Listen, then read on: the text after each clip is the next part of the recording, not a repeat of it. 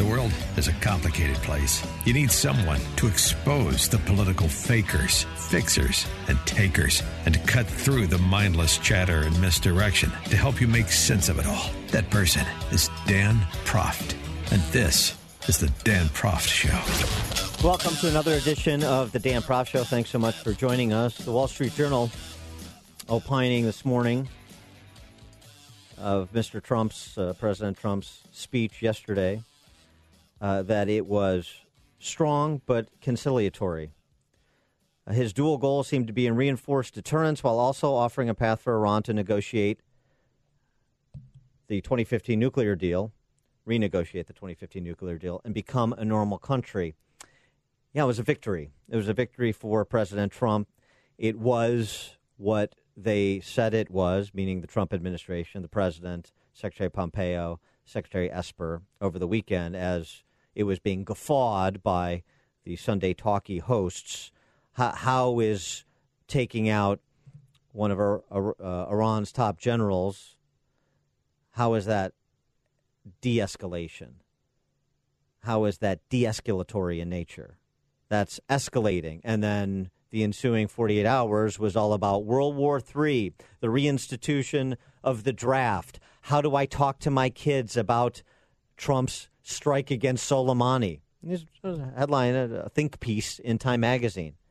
Absurd. And that's not just Trump loyalists suggesting that. Ian Bremmer was on CNN and had to deliver the bad news to the CNN anchors. Oh, we're very obviously in a de-escalating mode, and we are for two reasons. The first of all is because for the last year, as the Americans were destroying the Iranian economy, Iran was responding and didn't know what the red lines were, didn't know what would get Trump to react or not. They hit tankers, right? They hit American drones, big ones. They took out 50% of Saudi oil, and the U.S. didn't react. I mean, so much so that the Saudis ended up having to negotiate with Iran on the sidelines. Be like, well, the Americans aren't helping us. What do we do, right? So finally, they go and they attack a U.S. base in Kirkuk in the north of Iraq. They go after the U.S. embassy in Baghdad. And the supreme leader of Iran has the temerity to tweet and say the U.S. can't do anything.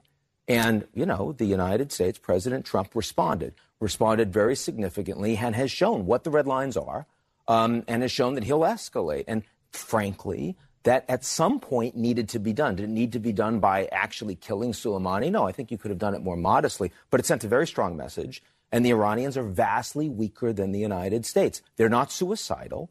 And so their response has been the minimum possible military engagement against the Americans. That is wildly de-escalatory. Right. Ian Bremmer, foreign affairs columnist for Time magazine, not a Trump flack. But he recognizes that Trump recognized Iran's de-escalation. He imposed new sanctions to keep the pressure on. And he provided a path to diplomacy while calling America's Western allies to engage. Some warmonger. Something else Bremmer said that's important to point out because it is completely lost on so many of the deep thinkers and members of the Illuminati inside the Beltway.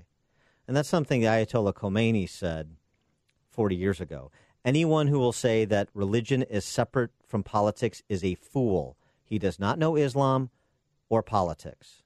The point is that these are political actors, not suicide bombers, the Iranian mullahs. And if you don't understand that, then you run around with your hair on fire yelling World War III.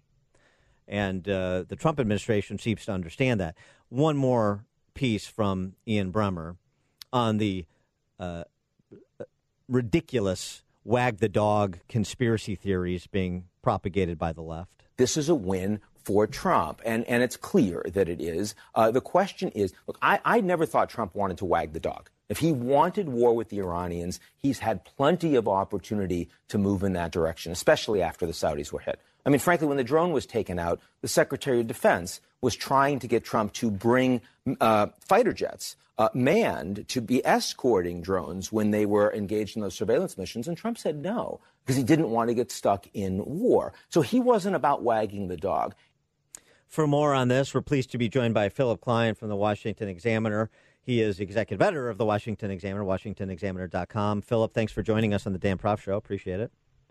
Thank you for everything. Now, you wrote a piece on this for the Washington Examiner after the Iranian retaliatory strike against the two bases in Iraq.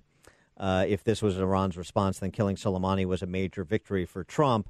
Do you think that he consummated that victory with his remarks yesterday that the Wall Street Journal described as strong, yet with a note of conciliation?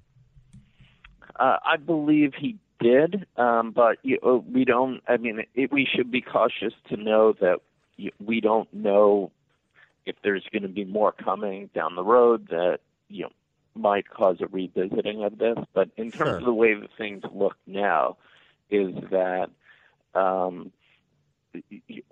basically the President Trump dealt a major blow to the regime without absorbing any U.S. casualties. That's essentially the balance sheet of what happened. So it's a clear win for Trump. I think that basically, to flesh that out a bit, basically for decades, Iran has been destabilizing the region and the world through global terrorism, supporting Hezbollah in Lebanon, supporting, killing American troops in Iraq, supporting the civil war in Yemen and in Afghanistan. And if you go down, and in Syria, they were bolstering the regime of Bashar Assad as he slaughtered hundreds of thousands of people. So, and at the heart of this effort was Soleimani. He was the architect of Iran's regional strategy to extend its influence from Tehran all the way to the Mediterranean Sea. And he also was the person who was implementing this strategy. He was behind, if you recall, during the Iraq War, when you'd read about American troops getting killed by roadside bombs and IEDs. That was orchestrated by Soleimani. And more recently, you had Shiite militias in Iraq firing rockets and killing U.S. military personnel. And so Trump made the decision to strike. And when he killed Soleimani, the big debate, everyone agreed that this was a major blow to Iran. There were Iran experts that described this as bigger than bin Laden, given his importance to the regime and its global strategy. And the only debate at the time was, well, is it worth the risk in the cost-benefit analysis, taking him down if there's a furious response from Iran that ends up bringing us into an all-out war? Was it worth killing this guy, right? That was sort of the question. But if this was Iran's response, I think you have to say that it clearly was. They fired some ballistic missiles that didn't do much damage and, most importantly, didn't kill any Americans. And the U.S. got one of the most important individuals in Iran. It was a clear victory, and it established deterrence. Iran, in addition to firing rockets through proxies to U.S. soldiers, in recent months, they've been downing drones. They blew up oil fields in Saudi Arabia, and so basically the U.S. had to establish deterrence with Iran, and Trump managed to do it in such a way that didn't involve large-scale airstrikes or military engagement. It didn't involve us going to war. And he smartly, when he recognized that once Iran attacked U.S. troops, he had every justification to try to retaliate. But he smartly recognized that Iran was basically putting on a show for domestic consumption, so to save face with its own people. And what he recognized rightly is that Iran has a lot more to lose from escalation than the United States. They've been crippled by sanctions. Their economy is doing poor. they're stretched throughout the Middle East with all of their various engagements. They're facing protests at home. They could ill afford to have a major conflict with the world's largest military, because for them it's an existential threat. Philip, we're up against a break. Yeah. I want to come back and pick it up here. Also, get your take on the dissatisfaction that Senators Lee and Paul had with the briefing that they received, and some of the history that's being rewritten by the left when it comes to endless wars in the Middle East. We'll pick it up there on the Dan Proft Show. Wrap it up. I'll take it. Grab a good seat and sharpen your pencils. Class is in session with Professor Dan Proft and the Dan Proft Show.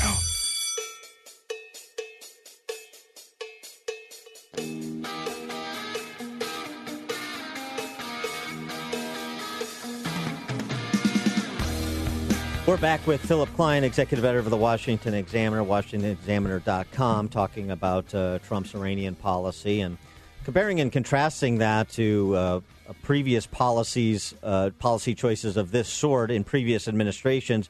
Needs to happen in real time because you got a little bit of rewriting history going on. Let me give you a prime example of what I'm talking about. Ro Khanna, who's a Democrat congressman from California, had this to say about Trump's decision to order the strike on Soleimani, a decision that George W. Bush and President Obama both passed on. I do not, because this was not just Barack Obama, but the reporting I've seen says that President George W. Bush and Vice President Dick Cheney also passed on the chance to take out Soleimani. And the reason they all passed is they did not want to escalate a war with Iran. And I believe the President Obama had a strategy of the JCPOA that would prevent Iran from becoming nuclear. And there weren't these incidents during the Obama administration. We didn't have protests against our embassies. We didn't have the killing of American contractors. So Americans were safe at that time. Golly, point of order. Can somebody get Congressman Ro Khanna, a copy of 13 Hours stat? No protests at embassies. Americans were safe. That sort of flies in the face of what happened at Benghazi. And that's actually a parallel. And it was a parallel that the left media was trying to make in the aftermath of the strike, in the aftermath of the attack on the embassy that precipitated the strike. This is going to be Trump's Benghazi. That's what Joy Reid on MSNBC tweeted out. And in point of fact, this is Trump cleaning up, I would argue, what he was left with in Iran, and that's what Secretary Pompeo argued. Not to mention, we still have a civil war going on in Libya, something else he inherited after the Obama administration took out Gaddafi, despite giving up, Gaddafi did, his WMDs. So, Philip Klein, the rewriting of history and the ever-shifting sands on the standards through which we analyze these geopolitical decisions. Yeah, so basically the myth that Obama administration officials and Democrats and their media allies are trying to perpetuate is that Iran was somehow under control until Trump, and that their belligerence started with Iran, with Trump tearing up the nuclear agreement. That couldn't be further than the truth. During the Obama administration, Iran was behind supporting Bashar Assad as he massacred hundreds of thousands of people, targeted U.S. troops in Iraq. It funded Hezbollah in Lebanon. It funded the Houthis in Yemen. You could go on and on throughout the list of this. What happened during the Obama administration is that Obama looked the other way because it was desperate to secure the nuclear deal. There was even a long article about how the Obama administration explicitly ignored an investigation into a multi-billion-dollar drug and weapon smuggling ring run by Hezbollah because they didn't want to upset Iran. and risk the nuclear deal. And what happened was, once they signed the nuclear deal, it made the entire media and the Democrats complicit in trying to downplay Iranian bad behavior. And what I find particularly rich by people saying, oh, Iran was under control, is that you could go back, as we did, and if you read one of our recent editorials, is that John Kerry, when the Davy and Neal announced, said this just has to deal with the nuclear issue. So he explicitly said it has nothing to do with other bad behavior by Iran.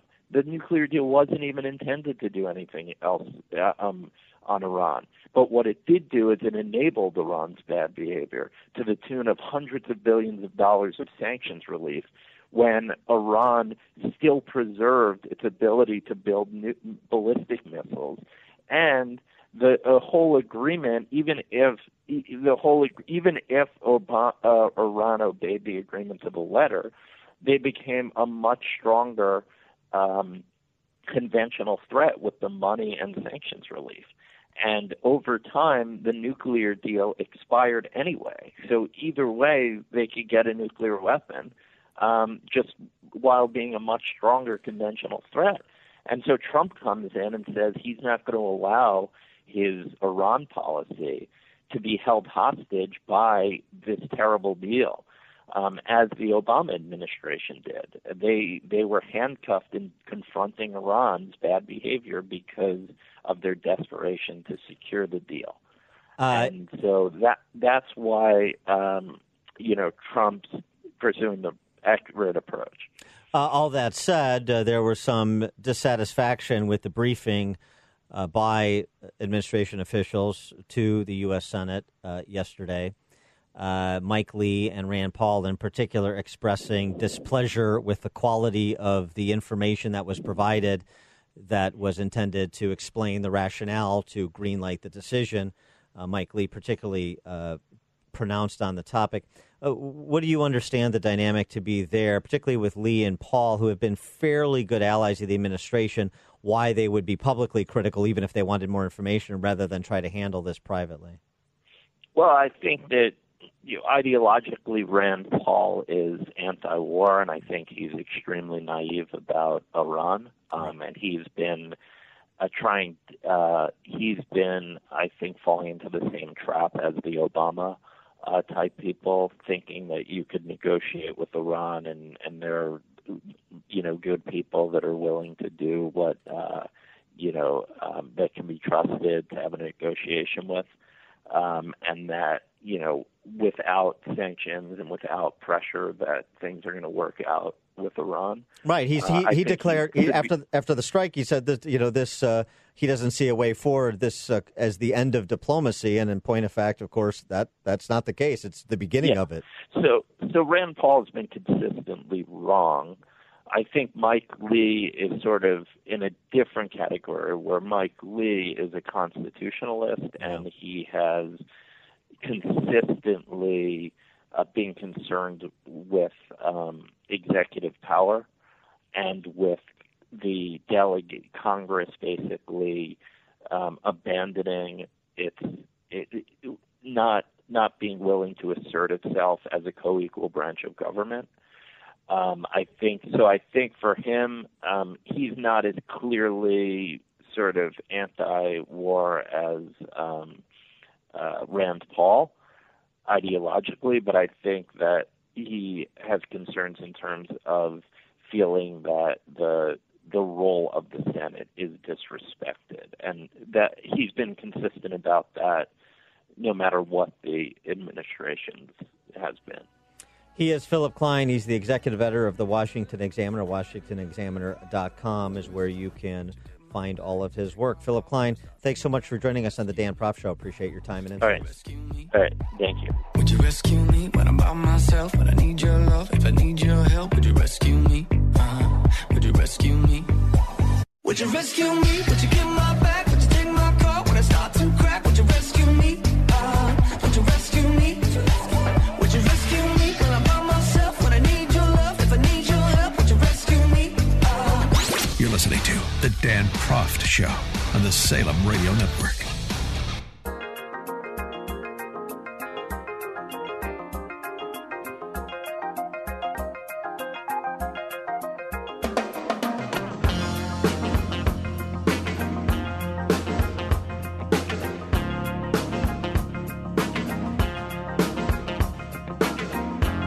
Welcome back to the Dan Proft Show, and some great documentaries I've seen in the last 3 months mentioned on the show, including One Child Nation about China's ghastly 35-year one-child policy.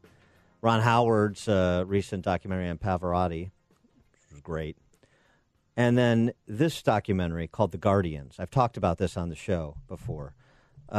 Here's the trailer to sort of set up our conversation. If you are considering retiring here and you're an elderly, wealthy person, think twice. I spoke to my mom on Thursday, and she was fine. I called her on Friday, and there was nobody picking up. Somebody took my parents. It's not supposed to happen in America.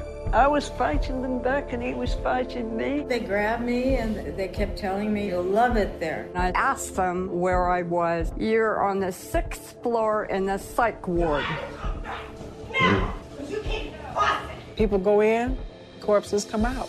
All right, I'm going to go ahead and appoint your guardian today. A guardian is appointed through the courts to have authority over someone's life. You turn over immediately your bank account, checking account, savings account. They're using senior citizens as the key to the money. We have nothing left. There are relationships between the doctors, the lawyers, the private guardian industry, and the court. My aunt was victimized based on an incorrect diagnosis by an unqualified person. They were trying to convince us nothing to see here. And that raises red flags for any investigative journalist. We've got to keep the light shining on the people that are being taken. I cannot do this. I cannot let these people get away with everything. It needs a master investigation.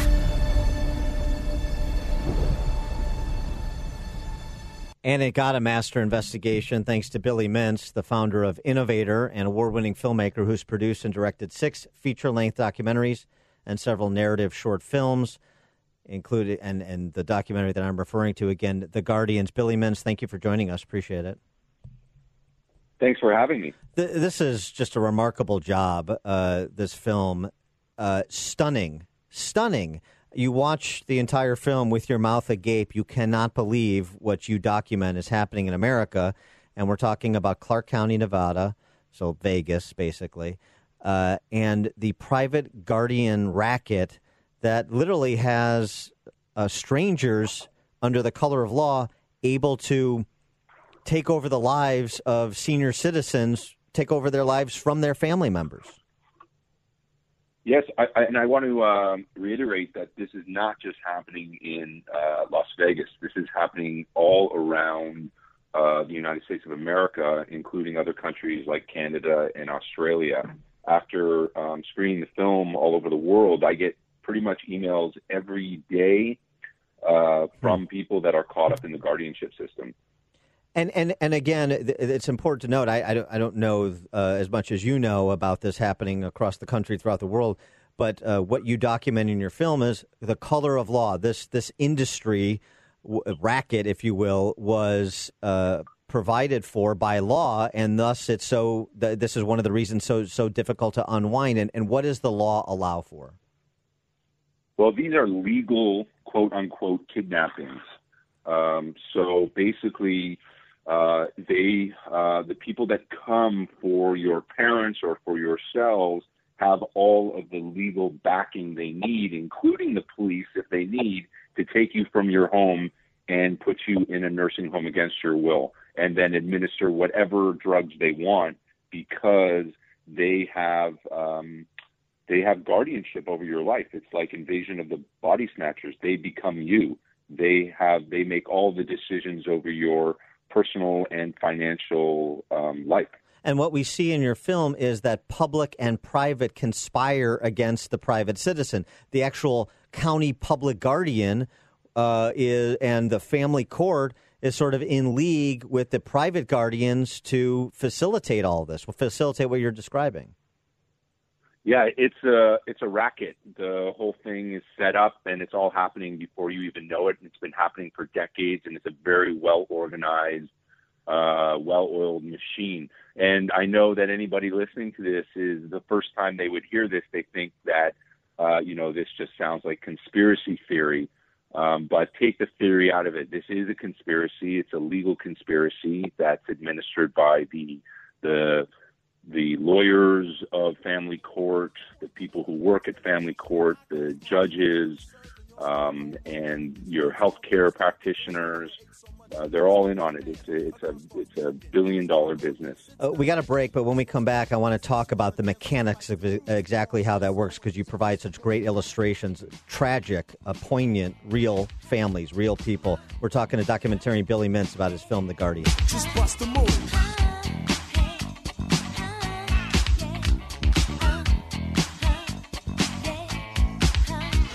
Exposing political fakers, fixers, and takers. He's Dan Proft, and this is The Dan Proft Show.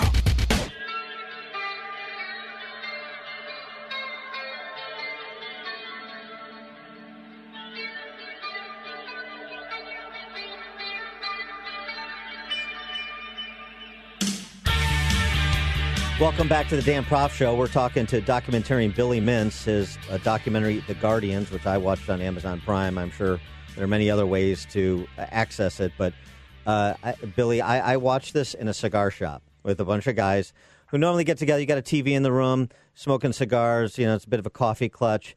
When this film started, the room just got quiet.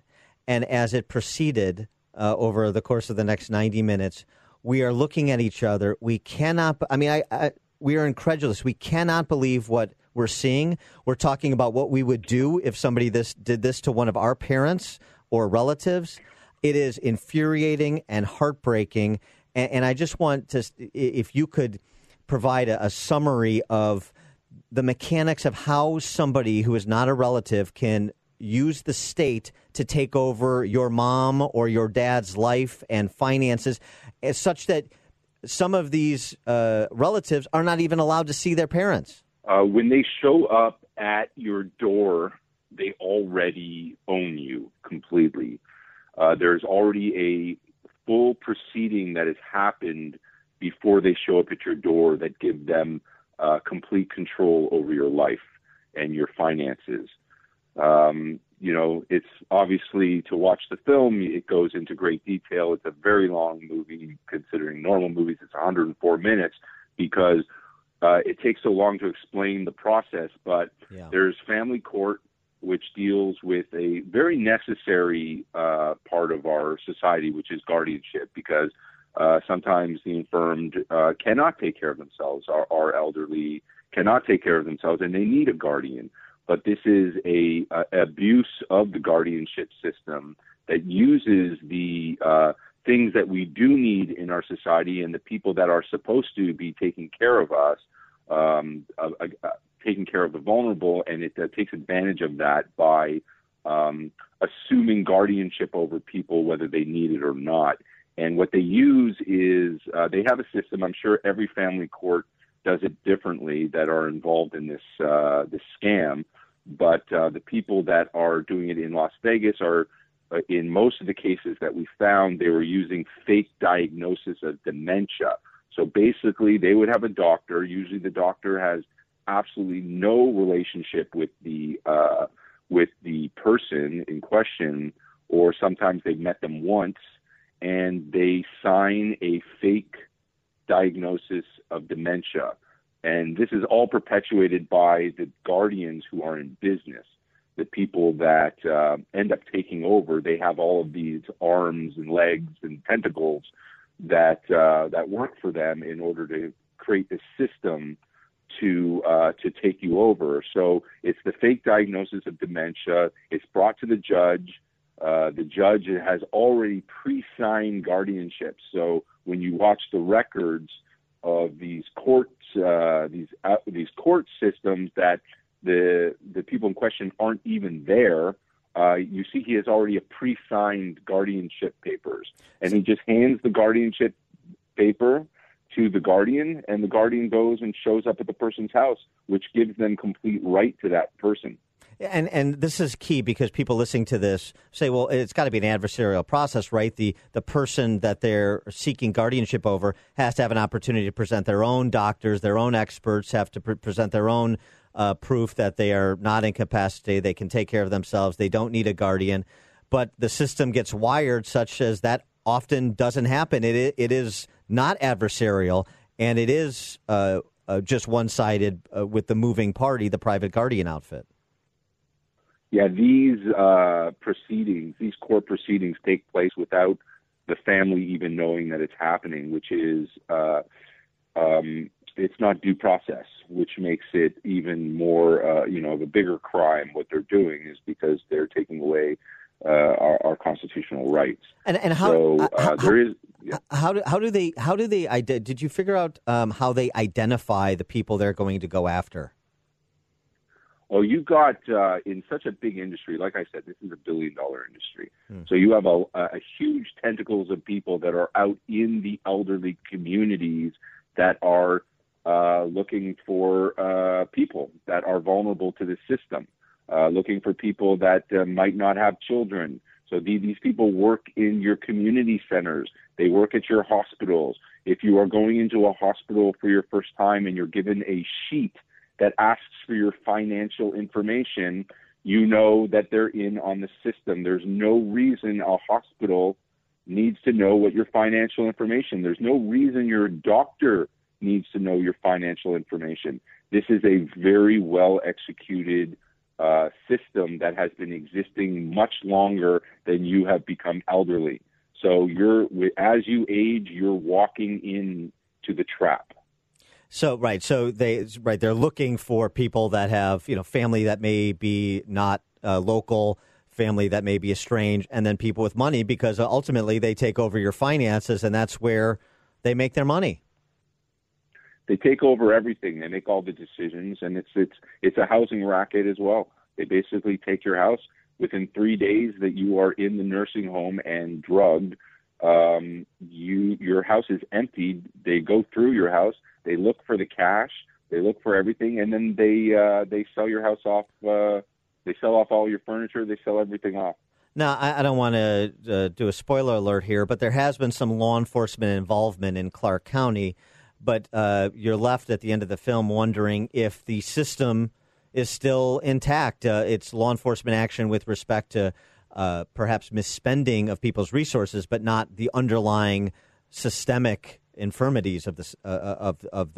Let me be clear. My film exposed the entire system, and there were a couple arrests for some, low-bearing fruit. Right. But it is going on just as before. Nothing has changed.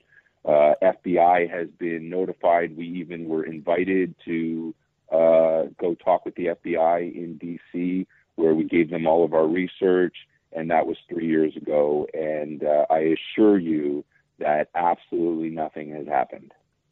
He is Billy Mintz. He's the founder of Innovator, award-winning filmmaker, has produced and directed 6 feature-length documentaries and several narrative short films. And if you want to start with consuming his work, start with The Guardians. This is an unbelievable film. Everybody should see it. And make sure you talk to your family about it, too. Everybody in your family should see it. Billy Mintz, thank you so much for joining us. Wonderful job with the film, and appreciate it. I appreciate your time. Thanks so much.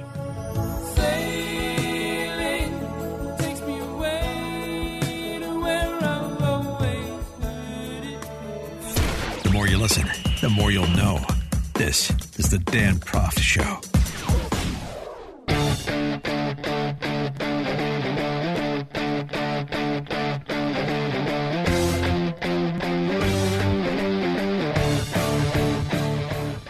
If you want to crown them, then crown their ass. But they are who we thought they were. Welcome back to the Dan Proft Show. This is a little segment we call They Are Who We Thought They Were. They are who we thought they were. Yeah, Dennis Green, may he rest in peace, after the Bears upset the Cardinals back in the day. And they are who we thought they were, the gun grabbers. The gun grabbers, Virginia Democrats. We've talked about this on the show. Governor of Virginia, Ralph KKK Northam, and Virginia Democrats at the state level, passing more strict gun control measures, allocating more taxpayer dollars for enforcement of the new measures, including to the budget of the Department of Corrections, anticipating, obviously, imprisoning people who violate the new gun control laws, including including Virginia residents who were law-abiding gun owners before the passage of the recent laws. This has sparked a Second Amendment sanctuary movement within the state of Virginia, where at the local and regional level, you have gun rights groups and individual politicians essentially saying, we're not going to enforce KKK Northam's new laws the same way the left suggests that we shouldn't enforce federal immigration laws, tit for tat, so to speak. Virginians have turned up to these budget meetings to talk about gun rights. And some Democrat lawmakers have listened politely, but not all. And we have a hot mic moment between two Virginia Democrats at a recent budget meeting in Fairfax County that went like this. You gotta stick around for the 25 gun guys.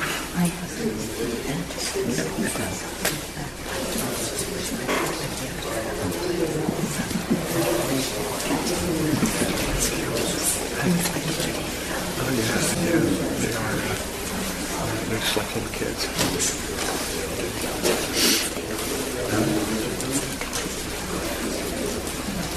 As long as we just don't respond.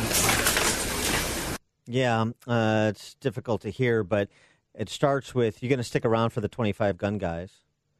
After mostly inaudible exchange, the other lawmaker says they are mixed up little kids. Then the colleague says, yeah, as long as we just don't respond. So when you hear some of these gun grabbers say how they respect the rights of the law-abiding, they're just trying to provide for the public safety, they want to hear people out, this is what they really think of you. You're going to stick around for the 25 gun guys. You know, law-abiding gun owners who have something to say at a budget meeting of their duly elected officials. They are mixed up little kids. That's who they think you are. And now you know that they are who you thought they were. This is the Dan Proft Show. And that's a gold shotgun. Yeah, that's a day. Far from the fake news, he's always got the real story. This is the Dan Proft Show. You are fake news. The world is a complicated place. You need someone to expose the political fakers, fixers, and takers, and to cut through the mindless chatter and misdirection to help you make sense of it all. That person is Dan Proft, and this is the Dan Proft Show. Welcome back to the Dan Proft Show. Thanks for joining us. There were two topics on yesterday's show, and I wanted to revisit with a little bit of professional expertise. One, the story of Nick Sandmann and the Covington Catholic schoolboys and how they were treated by the press per the event that occurred when they were waiting for the bus after the March for Life in D.C. nearly a year ago. This against the backdrop of CNN settling one of the multiple libel suits the Sandmann family had filed against media outlets that smeared his son internationally. CNN, Washington Post, NBC News. The NBC News, Washington Post case is still pending. And also this discussion we had about the spike in youth suicide, both boys and girls, and what may be some of the proximate causes and what may be some of the things parents and others can do to deal with young people that are going through depressive episodes, whether clinical or not. For more on both of these topics, pleased to be joined by Leonard Sachs. He is a doctor. He's the author of a number of successful books, best-selling books, including Why Gender Matters, Boys Adrift, Girls on the Edge, and The Collapse of Parenting. Dr. Sachs, thanks for joining us. Appreciate it. Thanks for inviting me. So on Nick Sandmann and Just the idea that young people, we're talking about people barely in their teens, high school kids, can be used as political weapons, can be used by powerful media companies to try and tell a story they're hell-bent on telling. How did you receive the potential impact something like that could have on kids, particularly perhaps a kid less well-adjusted than Nick Sandmann? Well, I'm chuckling because it's really not my area of expertise. It was the media going berserk there without adequate information and then having to apologize and retrace their steps when the context was filled in. But I mean, something like that happens to one of your kids, and it doesn't have to be international in scope. It can just be local. It could be something that happens in school. An accusation is made, and in this hyper politicized environment, something that just happens locally that doesn't get press coverage but happens within your community of interest can feel like it's international in scope. And so, how does a parent deal with a child who's been accused, and in a lot of cases wrongly accused of doing something terrible, or they did something wrong, but it was from an innocent place, not a malicious place? Well, I think it depends on the situation, and parents have to be cautious and gather all the information. I actually lead a workshop for schools called How to Deal with Difficult Parents, because we increasingly find that when a kid is caught cheating on a test, for example, the parents swoop in like attorneys demanding evidence and mounting a defense, and not recognizing that, look, we, the parents and the school, we're on the same team. We both want our child to be honest and to fulfill their potential. So let's get all the information first. So again, I think it depends a lot on the specifics of each particular situation. Kids are not angels. None of us are. All have sinned and fall short of the glory of God. And parents sometimes allow their instincts to protect their child against any accusation, sometimes to work against the best interests of the child. This has nothing to do with the Nicholas Sandmann case, but talking more about when I have actually worked with schools to create, offer strategies to work with parents, that sometimes parents jump to conclusions that are not warranted. So in every case, you want to be patient, get all the information, regard the school ideally as your ally and not your adversary. And if that's not possible, if the school's values are radically different from yours, then maybe you need to find a different school. Restraint, gather all the information. Maybe you should do workshops for members of the media. I want to move over to this Richard Friedman piece that we talked about on my show yesterday. Dr. Friedman from Cornell University talking about the spike in the suicides of young people. 56% increase, according to the CDC, between 2007 and 2017 for young people aged 10 to 24. Rate of teen depression up 63%.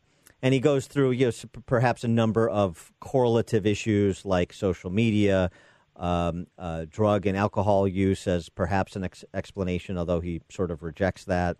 And essentially concludes, we don't have all the answers, but there are some things that we can do. We should, he argues, have universal screening of teenagers at school with parental consent to identify those suffering from depression, adequate funding and resources to match the mental health needs of our young people, and so forth. Do you see this problem through the same lens that he sort of describes? Okay, now you're talking about something I do know something about. Okay. That is my area of expertise. I am a medical doctor. I've been a medical doctor for more than 30 years, and I also have a doctorate in psychology. So I'm an MD and a PhD.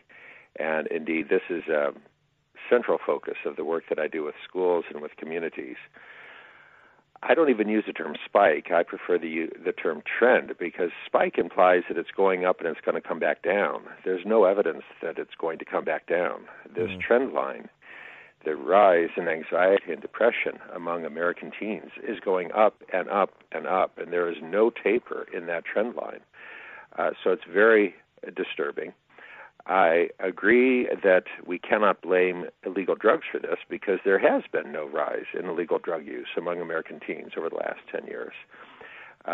But there has been clearly a rise in anxiety and depression among American teens. That's pretty dramatic, and as I said, shows no sign of tapering. So what is driving that? That's been a major focus of the research of Jean Twenge, who wrote a book called iGen, I-G-E-N, referring to the Internet generation. And she believes, based on the evidence, that screens are a major factor here. She shows, and we do have good research on this point, that American teens are spending less time with other teens face-to-face and more time in their bedroom looking at a screen, whether that's on Instagram or TikTok or playing a video game. And it's not what teens need.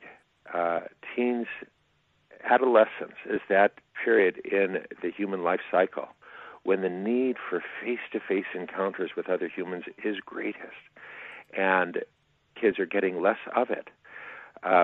So I think that Jean Twenge has part of the answer, which is that kids are spending too much time with screens and not enough time with other people.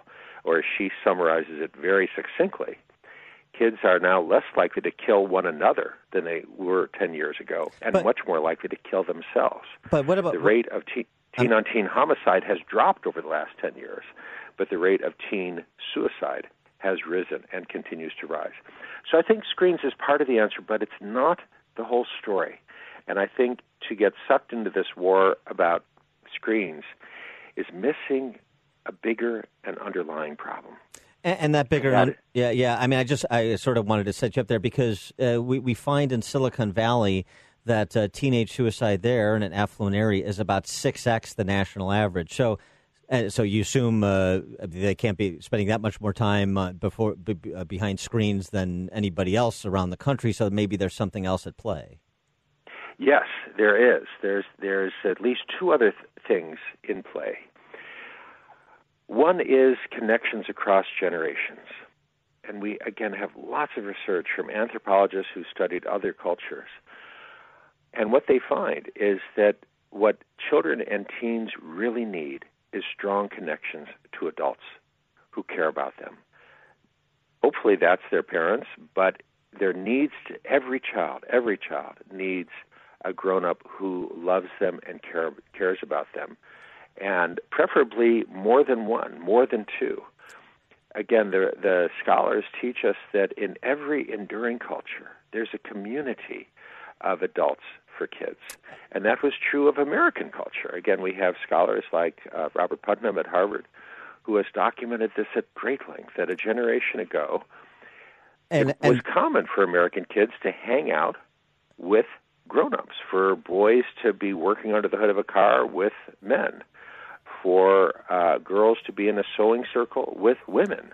That was common in the United States. It's very rare today. Dr. Sachs, we're going to have to leave it there. I apologize. Dr. Leonard Sachs, who is the author of the New York Times bestseller, The Collapse of Parenting, as well as Why Gender Matters, Boys Adrift, Girls on the Edge. Dr. Sachs, thanks for joining us on the Dan Proft Show. Thanks again.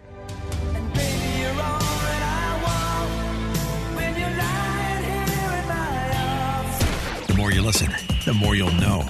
This is the Dan Proft Show.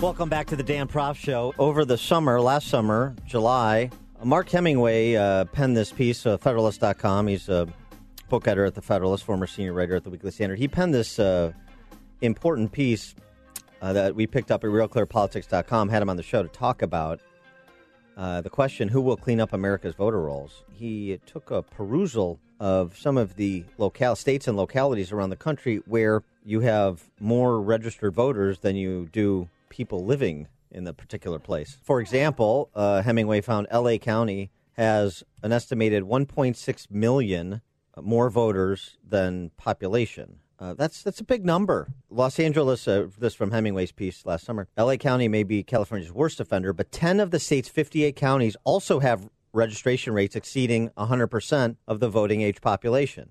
Nearly one-fifth, registration rates exceeding 100% of the population. In fact, the voter registration for the entire state is 101%. Maybe that's how Hillary won the state by 3 million votes. He went on to say, look, California is not alone. There are 8 other states that have total voter registration tallies exceeding 100%. And in total, 38 states have counties where voter registration rates exceed 100%. And that includes some swing states. And the question, who will clean up America's voter rolls in time for the 2020 election, November? Well, the answer may be Judicial Watch, which sort of served as the shadow Department of Justice during the Obama administration, has filed suit against 5 states with over-registrations. 4 of those states, arguably, are battleground states. I'm not so sure Virginia is, but Pennsylvania, North Carolina, and Colorado certainly are. For more on this topic, we're pleased to be joined by the aforesaid Mark Hemingway. Again, book editor at The Federalist, former senior writer at The Weekly Standard. Mark, thanks for joining us. Appreciate it. Hey, thanks for having me. Well, I'm glad somebody was paying attention to what you were writing about last summer and sort of sounding the warning signal about over-registrations across the country. Is this Judicial Watch complaint what you were hoping for? Well, I mean, obviously there needs to be a much more broad-based effort in terms of following up on this stuff. I believe during the Obama years, I mean, the Justice Department, which is supposed to be on top of this stuff and enforcing, federal voting laws that these things all occur in violation of, didn't file any complaints whatsoever against, any states or localities while Obama was president. And the Trump administration actually has been really slow to move on this, even though President Trump has obviously made a big issue out of voter fraud issues. So a lot more needs to be done, and it would be nice if the Justice Department was bringing these lawsuits and not just an outside group like Judicial Watch.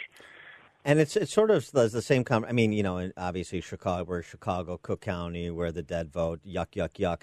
But whether it's over registrations or people who are able to vote who are in this country illegally and don't have that right, I mean, that's a real thing, not just because it impacts elections, but because it disenfranchises Americans. Yeah, absolutely. But I want to be clear on something. There are definitely some instances here where voter registration problems are very much a sort of partisan political issue. In fact, California is particularly bad because in the late 90s, the Attorney General and the Secretary of State or state authorities got a sort of permission, essentially. They got a letter from Janet Reno, who was then Attorney General under Clinton, basically telling them that they could reinterpret the voter enforcement statutes in the National Voter Registration Act to mean something opposite of what they mean, and they persisted under that interpretation of the law, which the Supreme Court ruled was totally erroneous 2 years ago, for decades, and that's part of the reason why voter registration rolls are so out of whack in California. Having said that, when you've got 38 states that have voter registration problems, including a lot of red states with serious problems like Kentucky and other things like that, clearly the problem is not just a partisan issue. A big part of the problem is simply that we don't fund or provide adequate resources for elections and election authorities in this country, and we've been kind of asleep at the wheel on this. There's a good example, for instance, remember there was all the controversy about Stacey Abrams, who ran for governor of Georgia and refused to concede, even though she lost by 60,000 or 70,000 votes. She made a big deal out of this, going around the country, refusing to concede, and she accused her opponent, who was Secretary of State before he got elected governor of Georgia, of disenfranchising voters en masse because he kicked 1.5 million voters off of the rolls in Georgia over the preceding 8 years or so that he had been Secretary of State. Well, there are 11 million people in Georgia. According to census figures, about 10-11% of Americans move every single year. In a state that large, if you're not kicking lots of people off of the rolls, every year, or updating their new precincts that they've moved to, then you're not doing your job, essentially, and you're opening the door up for fraud. And, in fact, even though she was accusing him of massively disenfranchising voters, the fact is, I can't remember, there were a number of counties when he assumed office where there were more voters than, the eligible adult voting age population in Georgia. So, her claims were laughable, but it also, again, illustrates how, even the Republican politicians who claim to be concerned about these issues aren't doing enough to stay on top of this problem. And I want to also just seize on that word you said, fraud, because when Republicans make an accusation about the prospects of voter fraud when you have slipshod systems like you're describing, it doesn't occur. That's silly. That's a right-wing talking point. Well, the Heritage Foundation keeps a running database of actual instances of voter fraud where people have been arrested and prosecuted. We have many here in Illinois over the years. It's not a lot. I mean, I don't know what a lot is, I suppose, but they're relative to the number of people voting. It's the incidence of attempted voter fraud or actual voter fraud don't affect so many votes. It's a small percentage of the votes, but a small percentage of a big number is a big problem, and it still undermines the legitimacy of elections in the public's mind and is discouraged, and then that acts to discourage people from participating. So, I mean, it's a serious thing that just isn't taken seriously, and I agree with you that it's across the spectrum. No, you're exactly right. Voter fraud in this country is not a huge problem, but it is definitely a problem. And one of the talking points on the left is literally that voter fraud is a quote-unquote myth, which is absolutely not true. It's a serious problem. And it has, there are a number of close elections in any given election cycle. Like, some are shockingly close. Do you remember was it 2008 when Al Franken won his Senate seat in Minnesota? It was only by a couple hundred votes. I mean, this is a statewide senatorial election. Subsequently, there were a bunch of analysis and stuff that came out that questioned whether or not felons illegally voting and a bunch of other things meant that Franken was actually, legally elected. None of these things were definitive, but they certainly were concerning enough to raise questions about whether Franken was rightly elected senator of Minnesota. And when you consider that, say, Franken went on to be the 61st vote for Obamacare, which, passed by a razor-thin margin in the Senate, you look at how consequential that was. I mean, that was, massively redefined our politics, and it may have been a result of an election result that was bad. And so we really need to think about this stuff and pay attention to it because it absolutely has consequences, even if it's not, a huge problem. The fact that it's a problem at all can be, like you say, disenfranchising and very, very consequential. He is Mark Hemingway, book editor at The Federalist, thefederalist.com, former senior writer at The Weekly Standard, and husband to the lovely Molly Hemingway, also an accomplished author and commentator in her own right. Mark, thanks so much for joining us. Appreciate it. Thank you very much for having me.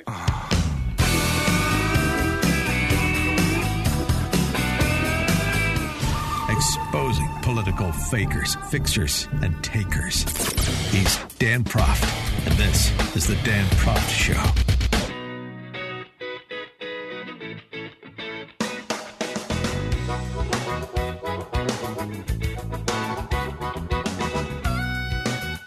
Welcome back to The Dan Proft Show. And if you thought that Dennis Prager and Adam Carolla were strange political bedfellows for their movie No Safe Spaces, which I highly recommend if you haven't seen it. How about Dennis Prager and Ricky Gervais? They both seemingly can't get out of the crosshairs of the D.C. press corps, including the entertainment press corps. Of course, there's still fallout from Gervais's Sunday night monologue at the Golden Globes, taking Hollywood hypocrites to task. One L.A. Times critic saying the last thing anyone needed was for the smirking master of ceremonies to reprimand them for having hope. Oh, they're just, they're such a hopeful lot. They're so innocent. Ricky Gervais responding, he's not backing down, responding to the journalists that are now covering for their, and sucking up to their Hollywood friends. Gervais tweeted, I always knew there were morons in the world that took jokes seriously, but I'm surprised that some journalists do. Surely understanding stuff is pretty fundamental to their job, isn't it? Just makes it funnier, though, I guess. Maybe understanding stuff is not so fundamental to their job as Ricky Gervais once thought. He also took on those who were suggesting that Gervais was doing the bidding of the right wing. He tweeted, simply pointing out whether someone is left or right wing isn't winning the argument. If a joke is good enough, it can be enjoyed by anyone. It's not all about you, and just because you're offended doesn't mean you're right. Yeah. And he had other comedians and celebrities rally to his defense as well, pointing out the hypocrisy, pointing out that our philosopher kings in Hollywood may be emperors without clothing. So that continues. And so does Dennis Prager's targeting. I mean, it's so interesting. Dennis Prager, who's a colleague and a friend, I've really enjoyed the times he's come to Chicago. We've done cigar nights for listeners. It's been a ton of fun. I mean, he's a perfect gentleman, of course. You know, I'm sure you listen to him. And the censorship of YouTube of Prager videos, and disproportionately Prager videos about the state of Israel, including from men of the left like Alan Dershowitz, is remarkable. Troubling, obviously. And then there's this. Newsweek, speaking of those same journalists, Newsweek taking a riff that Dennis Prager did about young people and using Anne Frank as an example. Newsweek headline, conservative radio host ridicules Anne Frank, quote, "I don't get my wisdom from teenagers," unquote. Prager responding to this, as is appropriate, shouldn't let these smears go unresponded to, unanswered. But, I mean, the targets they pick. Dennis Prager, a religious Jew, as he writes, who has devoted much of his life to the welfare of the Jewish people, served on the board of the U.S. Holocaust Museum, made the most widely viewed pro-Israel video in the world, written a book on anti-Semitism that's in its third printing, founded a synagogue and a Jewish day school. And Newsweek is going to take him to task by taking something out of context that he said in reference to Anne Frank. And this was a part of a video podcast for PragerU called the Fireside Chat. And I'm sure you've consumed some of these Fireside Chats. He received a question about people's whether or not people are basically good. And the listener who asked the question said Anne Frank is quoted as saying, "Despite everything, I believe that people are really good at heart. How do you respond to the quote?" So Prager's engagement of Anne Frank was prompted by a listener who wanted Prager to weigh in on sort of this theological question about whether people are inherently good or not. He responded, and he wrote word for word in this piece in pjmedia.com where he responded. She wrote in her diary, the most famous Holocaust document, she was a teenage girl, a Dutch Jewish girl, who hid with her family until they were betrayed by someone to the Nazis, who then shipped them to death camps, and she died, murdered by the Nazis in death camps. She was about 16 years old, maybe 15. Her diary is very famous. It gives a face to the horror of the Holocaust.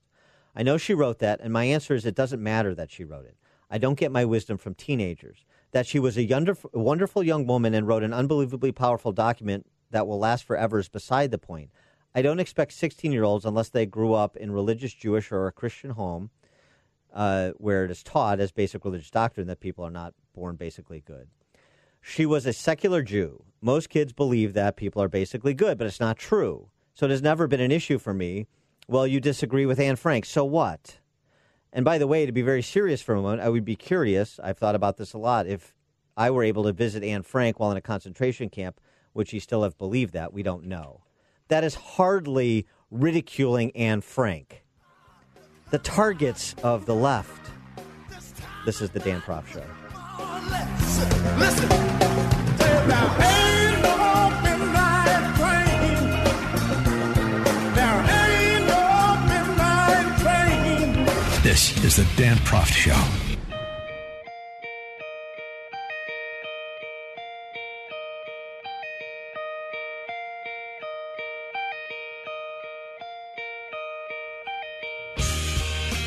Welcome back to the Dan Proft Show. Are you ready for Black Lives Matter Week at your local schools?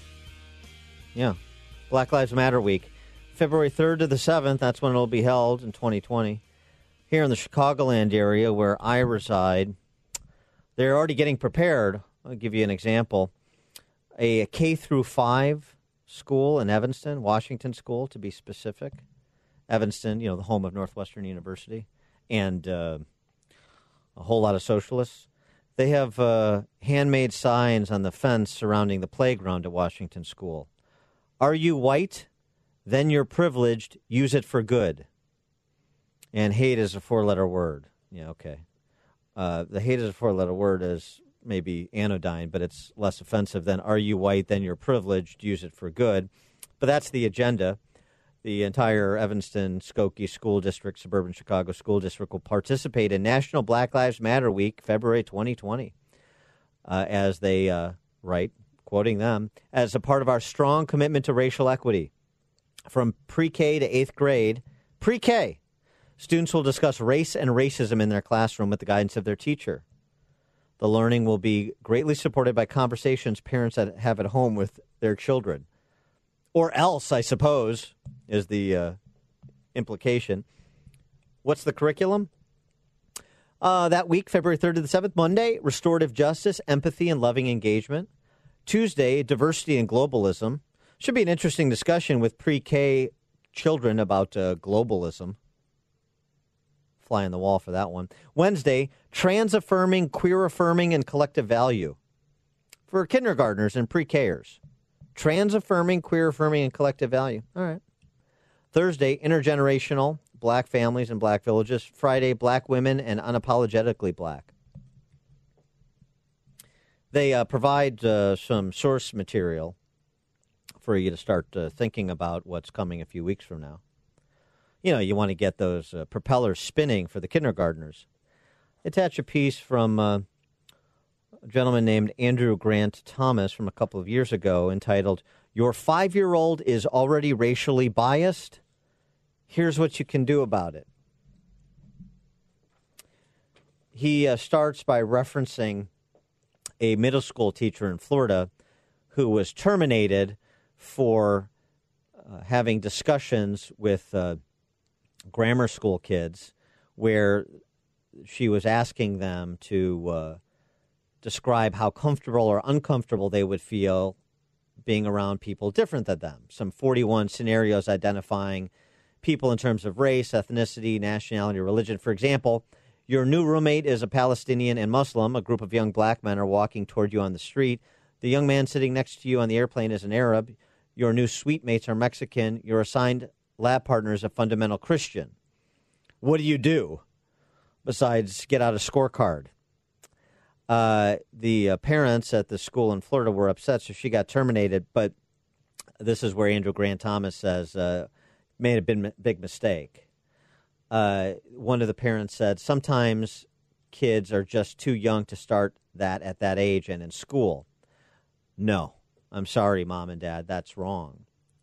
According to Andrew Grant Thomas and the Black Lives Matter movement, such sentiments are familiar and deeply misguided. In the United States, a lot of us believe that children, especially white children, are racial innocents, completely naive, curiously fragile with respect to the realities of race or both. The truth is that well before their teen years, the vast majority of children are well aware of prevailing biases, and most kids of all racial stripes have taken on a bunch of their own. You got to get to the kids at age 5, where racial biases are already forming, and get them into these totalitarian re-education camps called K through 12 school systems, some of them at least, and have them properly programmed by purveyors of agitprop like Mr. Grant Thomas, and frankly, with respect to this school district, the administrators and most of the faculty, teachers.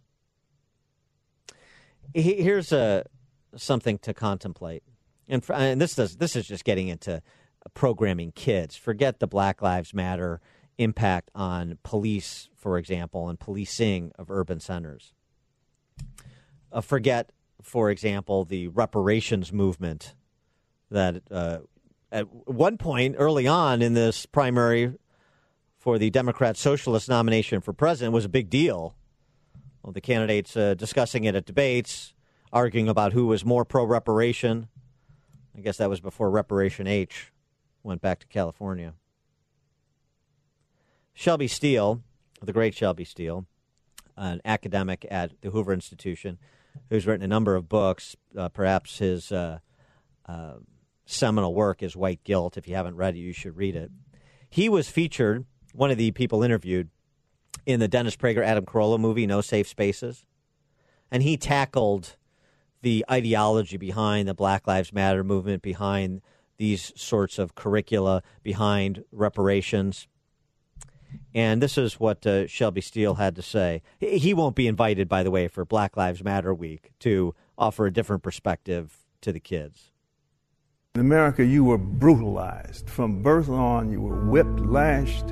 Your children was taken from you and sold away. Your wives were used at the will of the overseer, whatever. I mean, it just was dehumanizing in every conceivable way and for centuries. So you got a beef.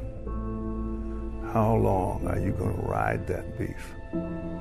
How long do you think it's going to take? Because the only person who can break that bond is you, inside yourself. Say, well, just because white people were once racist does not mean I'm going to sell out my life.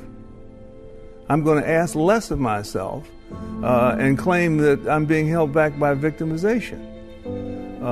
And that's what is so startling to me, the way that you see now reinventing, as I say, the oppression in your mind, the same oppression that is fading out of the world. As it fades, you cling and reinvent it, rebuild it.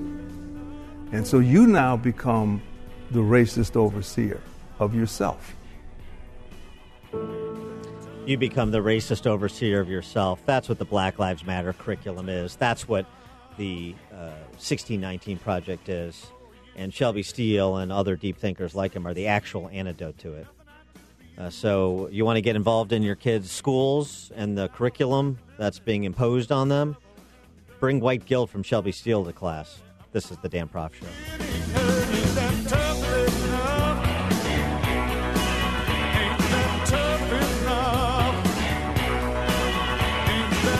This is the Dan Proft Show.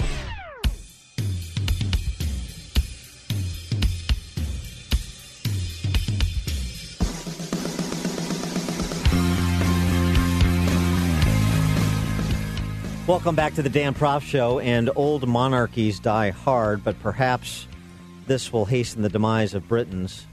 The announcement of Megxit.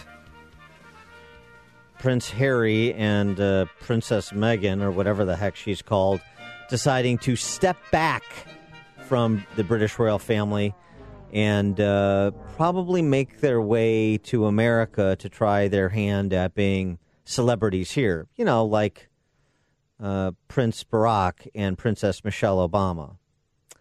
I lost interest personally in the British monarchy right after Henry VIII beheaded Anne Boleyn. But this Dominic Green piece at Spectator USA, he's the life and arts critic there. He's very funny. Great, dry British sense of humor.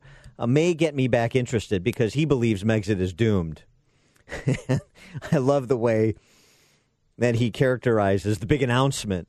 The language of Wednesday's announcement is that nauseating blend of self-affirmation and Hollywood PR that is Harry and Meghan's equivalent of baby talk. When they said, quote, after many months of reflection and internal discussions, we've chosen to make a transition this year in starting to carve out a progressive new role within this institution, unquote. They want to become financially independent, they say, while also continuing to fully support the brand formerly known as Queen Elizabeth II. Green observes, nobody believes this kind of gaseous hype. Most people are revolted by its moral aggrandizement. It confirms that neither of them understands the nature of royalty and its contract with the civilians. Meghan, to be fair, is late to the game, but Harry has no excuse. He was only meant to be good at one thing, being royal, and he's failed. What Dominic Green thinks is on the horizon for Prince Harry and our Princess Meghan, they will make documentary films for Netflix to monetize their titles, the way the Obamas are monetizing theirs. They'll pretend to be financially independent of their in-laws, but they'll become financially dependent on the kindness of rich strangers and the kind of people whose idea of fun is taking a progressive private jet to progressive fundraisers in progressive Hollywood.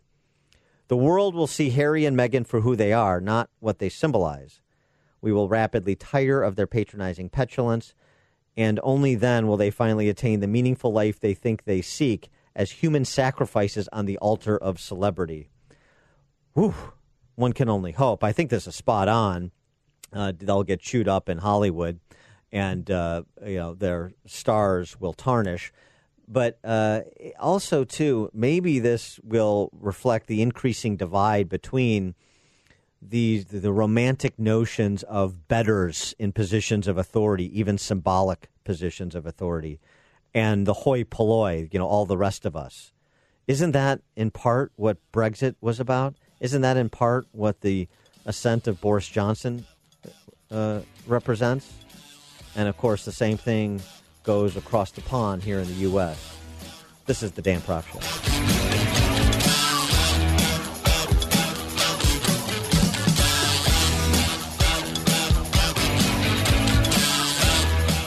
Grab a good seat and sharpen your pencils. Class is in session with Professor Dan Proft and the Dan Proft Show. The world is a complicated place. You need someone to expose the political fakers, fixers, and takers, and to cut through the mindless chatter and misdirection to help you make sense of it all. That person is Dan Proft, and this is the Dan Proft Show. Welcome to the Dan Proft Show. I'll tell you, these are difficult times for the mullahs in Tehran and difficult times for some members of Congress like Representative Omar as well. I feel ill a little bit because of everything that is taking place, and I think every time I hear of conversations around war, I find myself being stricken with PTSD. I find peace knowing that I serve with great advocates for peace and people who have shown courage against war. Sorry, I'm having a panic attack. You need medical attention? Would you like me to call you an ambulance? I can't. Okay, if you want to sit down, I can explain this to you, okay? You're begging me a ticket? I'm going to take you to the court because I have...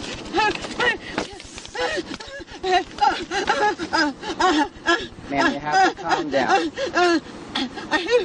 I have PTSD. Yeah, that was New York politician Jennifer Schwartz Berkey. Perhaps Chuck DeCaro can provide some palliative care. He is CNN's very first special assignment correspondent. He served with the 20th Special Forces Airborne, outside consultant to the Pentagon's Office of Net Assessment for 25 years, and contributor to amgreatness.com. Chuck DeCaro, thanks for joining us again. Appreciate it. What about that Trump's policies here, making it very difficult for our legislators like Representative Omar to do her job because they're so troubling and have such an impact on our mental health? Well, mental health and Omar, this calls for debate right there. Sure, yeah. But I'd wonder what her constituents would say is, well, if she can't think because she has PTSD, why would we want to reelect her? Yeah, in addition to that, I mean, it's appropriate to ridicule her, but there's also something that's really insulting about it, and many veterans have taken umbrage at that statement because it cheapens the PTSD that they are suffering from, because of their combat duty. Oh, I concur. If you get PTSD from misstatements from the administration, do her constituents really want her to be their representative because she can't think properly because she has bouts of PTSD every day? Not so sure about that one, Dan. One of the pieces you recently penned for amgreatness.com, you suggest some policies for the administration. President Trump announcing yesterday, Iran standing down, new sanctions being imposed to try to incentivize better behavior, but opening up a diplomatic channel for them to do so and trying to enlist our Western allies to put pressure on them to behave better as well, meaning, stop being a state sponsor of terror. One of the things you suggested it could be an avenue for additional pressure is an electronic embargo on Iran. Explain what you mean. Yeah, in 1945, when the UN was still in San Francisco, they wrote up the UN Charter, and in it there are 3 articles of interest. Article 40 is for censure, which has been done to Israel a couple of times. The other one is Article 42, which is active combat operations, which we saw in Korea during the Korean War, and, for peacekeeping and peace enforcement missions around the world since 1945. But the one in the middle is Article 41, obviously, and it talks about embargoes. But in the fine print, it says air, rail, telephonic, and other means of communication. Heretofore, the UN has used physical embargoes. So you can't have this oil, and you can't have that wheat, and you can't have these arms, things. But, the framers of the UN Charter were thinking even back then about means of communication. Before the Internet, before bytes, before transistors, there was this coda in the embargo part in Article 41. It says, interrupting means of telephonic, telegraphic, and other means of communication. So imagine what could be done if under the existing embargoes, assuming that the language is correct, you then went to embargo bytes, B-Y-T-E-S, bytes, little packets of information that go back and forth on various electronic distribution systems, and just stop it. Now, if you're trying to run a modern state whose primary source of wealth is the recovery and distribution of petroleum, you're going to need computers to do that. And if suddenly they all went out, you would have some problems. Given that the mullah's biggest problem is cash flow, you could really affect them directly by embargoing telecommunications. And that was the proposal I put forth in American Greatness. Well, so you could do, there's layers to this, right? I mean, you could potentially cripple their Air Defense Command and other military-related command centers.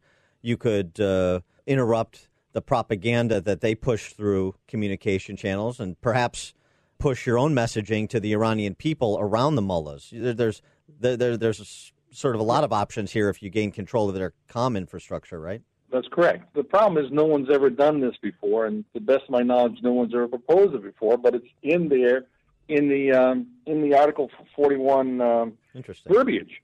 So yeah, you could do that and create a lot of havoc without having to drop bombs on people. You might have to bomb a telecommunications relay station, or you might have to fly around with something we call CHAMP, C-H-A-M-P, which is a remotely piloted vehicle that sends out pulses of electromagnetic radiation enough so that you can take out, operating computer chips at, relatively short ranges. And you could cause a good deal of consternation if you had a coordinated electronic attack. And because the word is interrupt and the word interrupt isn't defined, you could take out their stuff and put in your stuff and still be under the definition of the word interrupt. So there's a lot of things that you could do. Again, the language is there, but there's been no precedent for such a thing.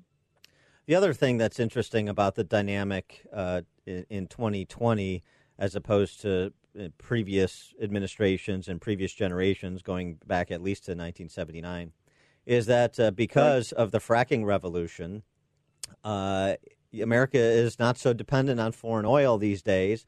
And so when sanctions have been imposed on Iran, reimposed on Iran by Trump, crippling their oil exports, and now this confrontation over the last several days, you really haven't seen price spikes in gas and domestic price spikes in gas in this country because we're energy independent in a way that we haven't been. And so this is sort of an illustration of what a lot of politicians talked about throughout those generations.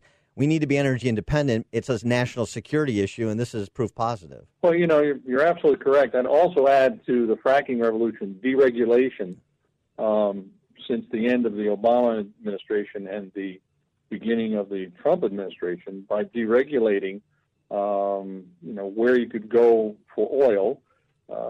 We've now our energy independence. So part of that is technical. The other one is regulatory. And we might want to continue along that road. In addition to this, if you're going to do anything that's going to interrupt the supply, you need to have conversations with those people who are extraordinarily dependent on Iranian oil, like the Chinese, to sort of put them in a position that, we would be supportive of their national needs for a price.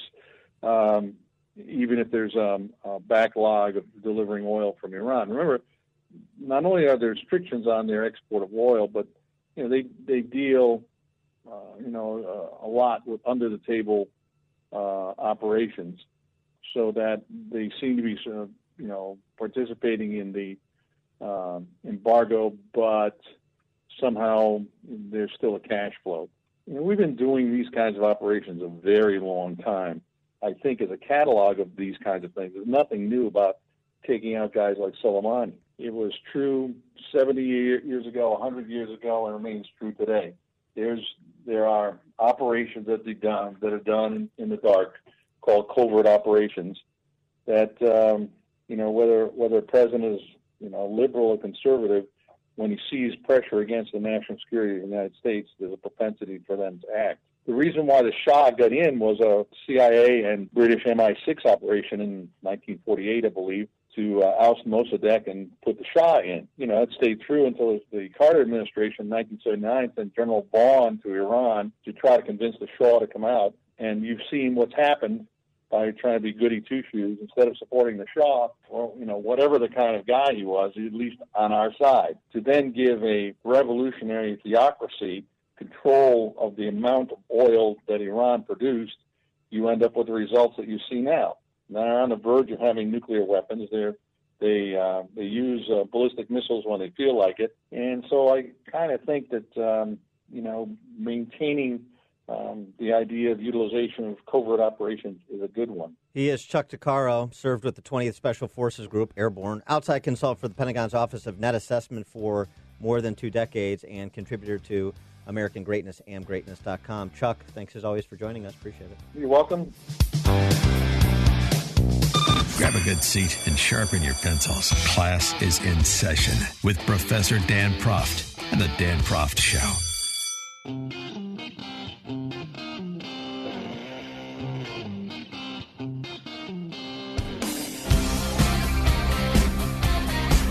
Welcome back to the Dan Proft Show. So House Speaker Nancy Pelosi today held a presser in which she addressed both her war powers resolution, which she is moving, and the articles of impeachment, which she is not moving. First, on the war powers resolution intended to rein in, from her perspective, President Trump, she explained. Last week, in our view, the administration conducted a provocative, disproportionate airstrike against Iran, which endangered Americans, and did so without consulting Congress. When I was informed of this attack, the administration took responsibility for it over the weekend, I said, why did you not consult with Congress? Well, we held it in closely. We held it in closely. No, you have a responsibility to consult with Congress. No, we held it close. So whoever close means. Close means not you. That's what it means. Close means I'm not going to apprise people who disagree with my perspective on Iran, not to mention people who routinely call me a traitor, traitor to this country. I'm not going to apprise them of what I intend to do because I don't trust you to keep it quiet, even if you disagree. That's why. Oh, by the way, just in terms of standard setting, it would be nice if one of the adroit members of the D.C. press corps would ask Speaker Pelosi about Hillary and the Obama administration. Is the standard that you're applying now, is that similar to the standard you've attempted to apply in the past? Say, for example, when Secretary of State Clinton had a sit-down with CBS News to celebrate the death of Libyan dictator Muammar Gaddafi. So, that is the land of unconfirmed. Yes, we came, we saw, he died. Did it have anything to do with your visit? No, I'm sure it did. Isn't that funny? Could you imagine if President Trump or anybody in the Trump administration, Pompeo, would have exhibited that sort of bloodlust? Can you imagine? Ross Douthat of the New York Times trying to prevent the gaslighting that the left is efforting on recent history. He tweeted, useful for maximal hysteria over Trump to forget an Obama war that, 1, lacked congressional approval, 2, lacked a post-war plan, 3, toppled a dictator who had given up WMDs, 4, provided zone for ISIS, 5, worsened refugee crisis, 6, set stage for still ongoing second Libyan civil war. And that doesn't even contemplate the tragic events at the U.S. Embassy, U.S. compound in Benghazi, does it? Benjamin Haddad, part of the Atlantic Council, tweeting out as well. At this time of their presidencies, Trump's two predecessors had started wars in the Middle East. He hasn't. The apocalyptic commentary these last few days has completely ignored Trump's famous reluctance to use force, especially for broad, value-based objectives. The contrast couldn't be sharper. And though thus Pelosi's standards couldn't be more at odds with her conduct previously, her present standard couldn't be more at odds with her conduct previously when it was a fellow traveler, of course. Yeah, these are my values. If you don't like these, I have others sort of moment. And this is not to say, Congress wants to exert itself in this space, make sure, update the authorization that the administration predicated the strike on from 2002. Authorization of the use of military force against terrorists in Iraq, 2002, passed by Congress. You want to update that? Go ahead, update it. You want to make sure that the executive, regardless, President Trump, the next president, future presidents, seek congressional authorization to use military force? Fine. Whether it comes in the form of Pelosi's resolution, that's a different story. Or even the Kaine-Lee resolution that's being drafted in the Senate. That's fine. But let's understand who we're talking about and how disingenuous their current positions are. The other matter that Pelosi was asked about, of course, is those articles of impeachment. Are we ever going to move this thing along? You will note for the record that Mitch McConnell is ready to go and says he has the votes to get this thing started as soon as he receives the articles. And some of her colleagues in the Senate, Pelosi's that is, fellow Democrats, getting a little bit antsy about her holding on to them. Not sure how that makes much sense, how that serves Democrats' political interests. And, of course, that's really what's at bar here, their political interests. You will keep asking me the same question. I keep giving you the same answer.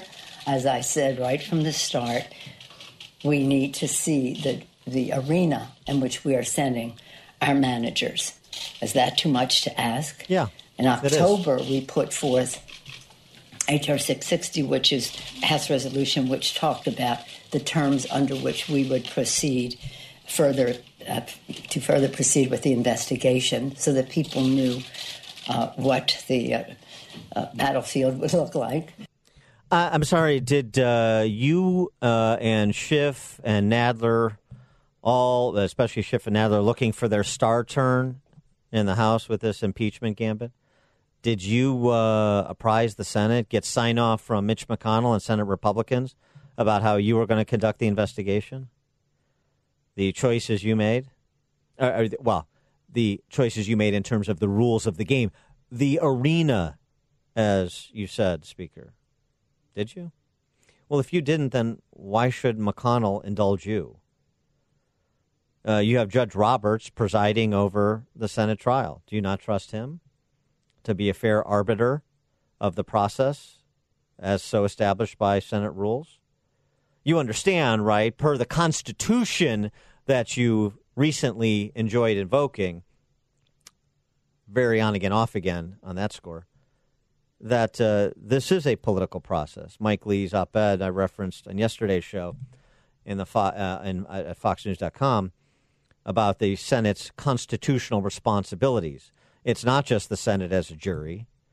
It's also the Senate as taking into account political considerations for the overall good of the people from their perspective. Of course it's inherently political. You know it's political. It was obviously not just political, but strictly partisan in the House. And so these moralizing demands that Pelosi is attempting to make on the Senate, obviously she's not going to move McConnell. I guess she thinks she's going to move public opinion. But does she really? Does she recognize that the ground underneath her is crumbling? Well, I think the follow-up question sort of is a tell. The answer to it is a tell. So are you willing to hold on to the articles indefinitely? I'm holding them indefinitely. I'll send them over when I'm ready. And that will probably be soon. He said, if you don't send them over, I'm going to pass the Mexico-U.S. Canada trade agreement. Okay. No, we want to see what they're willing to do and the manner in which they will do it. Yeah, I know you want to, but when she said, send them over, we want to see, but probably soon. Probably soon. That's a reflection of the pressure she's under. That's a reflection of the unpersuasive case that House Democrats have put together and the time that she's trying to buy. This is the Dan Proft Show. On the wings of love, up and above the clouds, the only way to fly is on the wings of love. This is the Dan Proft Show.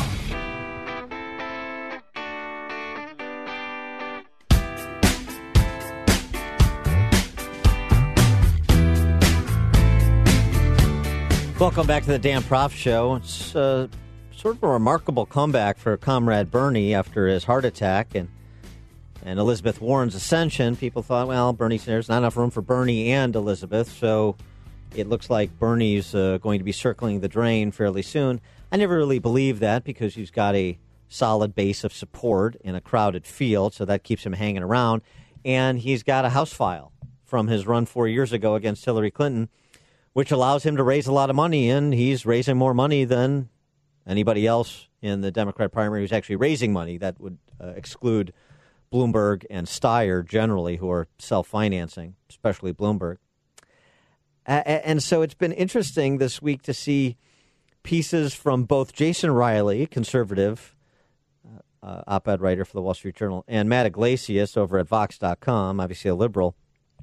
The headlines, Jason Riley's, be prepared for President Sanders.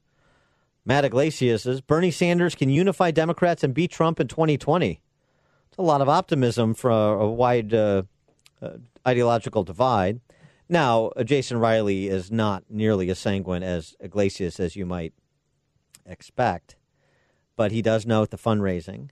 He does note where Bernie finds himself in the polling in the first couple states, particularly Iowa, New Hampshire. He falls off after that because of his lack of support from older African Americans. It's an important constituency for Democrats, of course. Jason Riley writes, odds are the Vermont senator won't be the next president, but it isn't out of the question. If you go Iowa, New Hampshire, and then he's basically in a dead heat for second place in Nevada, and he's third. He's in the hunt at some other relatively early states as well. He says, Jason Riley, this is not something he's hoping for, of course. I mentioned he's a conservative, if you're not familiar with him. Mr. Sanders' socialism is the last thing America needs. Let's hope Democrats reject it. But in a country this divided and with voters on both sides this motivated, the plain truth is that the president is vulnerable to anyone his opponents nominate, which is all the more reason for journalists to stop treating the Sanders candidacy as a sideshow. I don't know that they're treating it as a sideshow. I mean, certainly those that are in Obama land are because of the dislike that Team Obama has for Bernie Sanders. They are certainly trying to tamp down the Sanders candidacy, which is why there's seemingly some back-channeling to Elizabeth Warren, but she's languishing at present as well. Now, from the cheerleader perspective, Matt Yglesias, the Vermont senator is unique in combining an authentic, values-driven political philosophy with a surprisingly pragmatic, veteran legislator approach to getting things done. Yeah. This pairing makes him the enthusiastic favorite of non-Republicans who don't necessarily love the Democrat Party without genuinely threatening what's important to partisan Democrats. If he can pull the party together, it would set him up to be the strongest of the frontrunners to challenge Trump. There certainly would be an enthusiastic base led by the Socialist Spice Girls who've endorsed Comrade Bernie, AOC, and Ilhan Omar. But you think the American public is really ready to embrace a 77-year-old Marxist? I mean, remember who we're talking about here. This is Bernie Sanders. Bernie and his wife Jane in Moscow in the 80s when he was only about 80 still. Talking about Soviet communism in the Soviet Union. I think it's also fair to point out that when we were in Moscow, for example, I think most of the people here also were extremely impressed by their public transportation system. The stations themselves were absolutely beautiful, including many works of art, chandeliers that were beautiful. It was a very, very effective system. Also, I was impressed by the youth programs that they have, their palaces of culture for the young people, a whole variety of programs for young people, and cultural programs which go far beyond what we do in this country. We went to a theater in Yaroslavl, which was absolutely beautiful, had 3 separate stages where cultural programs are put on by professional actors and actresses, including a puppeteer area. And the cost, the highest price of the ticket that you can get was the equivalent of $1.50. You know, he was a grown-up then when he was in Moscow saying these things about the Soviet Union. Affordable puppet shows and dazzling chandeliers and other artwork. That's the big Comrade Bernie takeaway from the glorious revolution in the Soviet Union before the wall came down and the Soviet Union with it. This is somebody who's going to be president of the United States in 2020. You may not like Trump's personality, but you can't look at that future if it's properly framed, and it will be by the Trump campaign, and suggest that AOC and Omar will be enough to get Comrade Bernie across the finish line. This is the Dan Proft Show.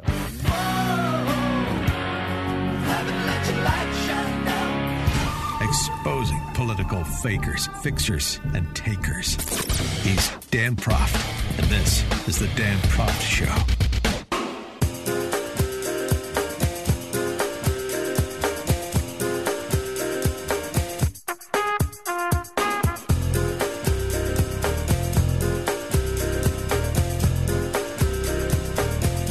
Welcome back to the Dan Proft Show. We're talking about Comrade Bernie's electoral prospects. Talking about swing voters in 2020 that everybody must play for to a certain extent. Very interesting piece by our friend Selena Zito on the Washington Examiner.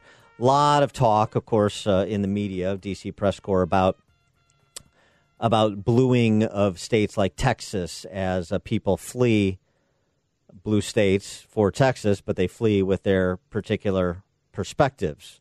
You know, it turns out Democrats don't like to be fleeced either. So there's a organic redistribution of population going on, and of course, in a census year, that's worth noting because congressional seats will be added or subtracted. 4 states have lost population since 2010: West Virginia, Illinois, Vermont, and Connecticut. So 3 blue states and what used to be a blue state in West Virginia. But another 10 have experienced declines last year, including New York with the biggest loser, a net of 180,000 people left New York State. Over the last decade, New York has lost more population to other states than any other state, save Alaska, Illinois, Connecticut, and New Jersey. So, what do those states have in common? Wall Street Journal observing large tax burdens, politically powerful public unions. I certainly know that as a resident of Illinois, at least for the time being, the worst governed state, not just in America at present, I would argue in American history by the numbers. Largest unfunded pension liabilities, worst credit rating, not just of any state in the nation at present, but since Michael Dukakis' Massachusetts some 3 decades ago. So their hemorrhaging population and their hemorrhaging GDP as associated, because productive people leave, they take their production with them. And so how does that change the map as you think about 2020? Not that the number of electoral votes will change in 2020. That won't happen until the next, midterm and then presidential, in terms of the distribution of members of Congress. But how does it impact these swing states? Well, what may be happening, and this is what Selena Zito argues, Washington Examiner, is you have a realignment going on. And that blue wall that came tumbling down in 2016 That's going to be difficult to rebuild in Pennsylvania, in Ohio, in Wisconsin, in Michigan. It's not so obvious. And she looks at the reddening of West Virginia and what that portends for Democrats in swing states. Heading into the 2016 presidential election, Hancock County, which is located along the curves of the Ohio River, had more than 12,700 Democrats and 7,100 Republicans registered to vote. Since then, Democrats have lost 2,000 of their 12,000 to either Republican or independent affiliations. She writes that the trend in West Virginia isn't just limited to the town. It's where voters are leaving their ancestral party or just moving away. The story of the sentiments of these voters, the evolution of those voters, isn't limited to West Virginia in many ways, especially in their connection to place and their distrust of large government, political and entertainment institutions. She writes, these voters are very similar to voters in rural, suburban, and exurban voters in the swing states of Michigan, Pennsylvania, Ohio, and Washington and Wisconsin. In short, Zito argues, West Virginians are giving hints to anyone willing to explore them deeply that what happens in West Virginia doesn't necessarily stay here. So it's not perhaps if it plays in Peoria anymore, if it plays in West Virginia, it doesn't have the same poetry, but it may be more accurate. She goes on to elaborate on the comparison. In many cases across Pennsylvania, Michigan, Ohio, Wisconsin, just like in West Virginia, the parents of younger families still live in the central cities in the old neighborhood. They support the high school they graduated from, even though they may live in another school district. They support the church they grew up in, even though they may attend another church in the suburbs. They remain members of the ethnic social club. In other words, the values of many central city communities have been transferred to the suburbs in the metropolitan areas. The shared way of life, of living, of connection. What reporters and pollsters tend to miss in slow-growth regions is that the suburban vote requires changing the hearts and minds of voters who've been in place their entire lives. That's not easily accomplished. Their votes can also shift the results in a state, and that's certainly been what's happened in West Virginia over the years, and it's why senators like Joe Manchin have to be a little bit careful about how much they align themselves with the Democrat socialist trend in the party to which he still affiliates. And this is why they have to be a little bit careful about indulging statements like Joe Biden recently made about coal miners. Hey, if people lose their jobs because you're going to transform the economy overnight, you and your friends on the Hill, is that okay with you? And he said, yeah, it's okay. If a coal miner can go 3,000 feet underground, they can learn to code. Very cavalier with the lives and livelihoods of other people, particularly people that aren't doing jobs that they place high value on, that have high social status. And so you see the indifference. You see the indifference to gig economy workers in California by that Democrat socialist power structure. You see the indifference to coal miners and workers in the fossil fuel sector throughout the Midwest by Joe Biden and, of course, the rest of the candidates. I mean, Joe Biden is supposed to be the moderate in this field. You see the indifference to the opinions, say, for example, in Seattle, where restaurant workers didn't want the minimum wage increase that the Democrat socialists in Seattle imposed. They thought they could make more money without the minimum wage increase and with more incentive to tip and tip better. Don't care. This is about their ideology, not about your livelihood. That's why states like West Virginia are reddening. That's why the blue wall came down in 2016. And that's why it's likely to stay down in 2020. This is the Dan Proft Show. If you want to cry, I am here to dry your eyes. The more you listen, the more you'll know. This is the Dan Proft Show.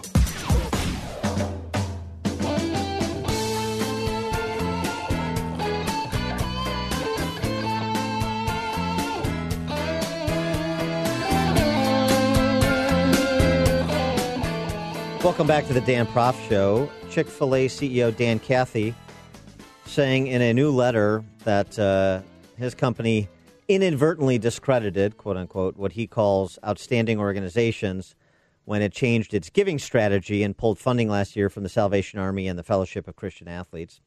This in response to questions that were put to him in letter form from the president of the American Family Association. His name is Tim Wildman.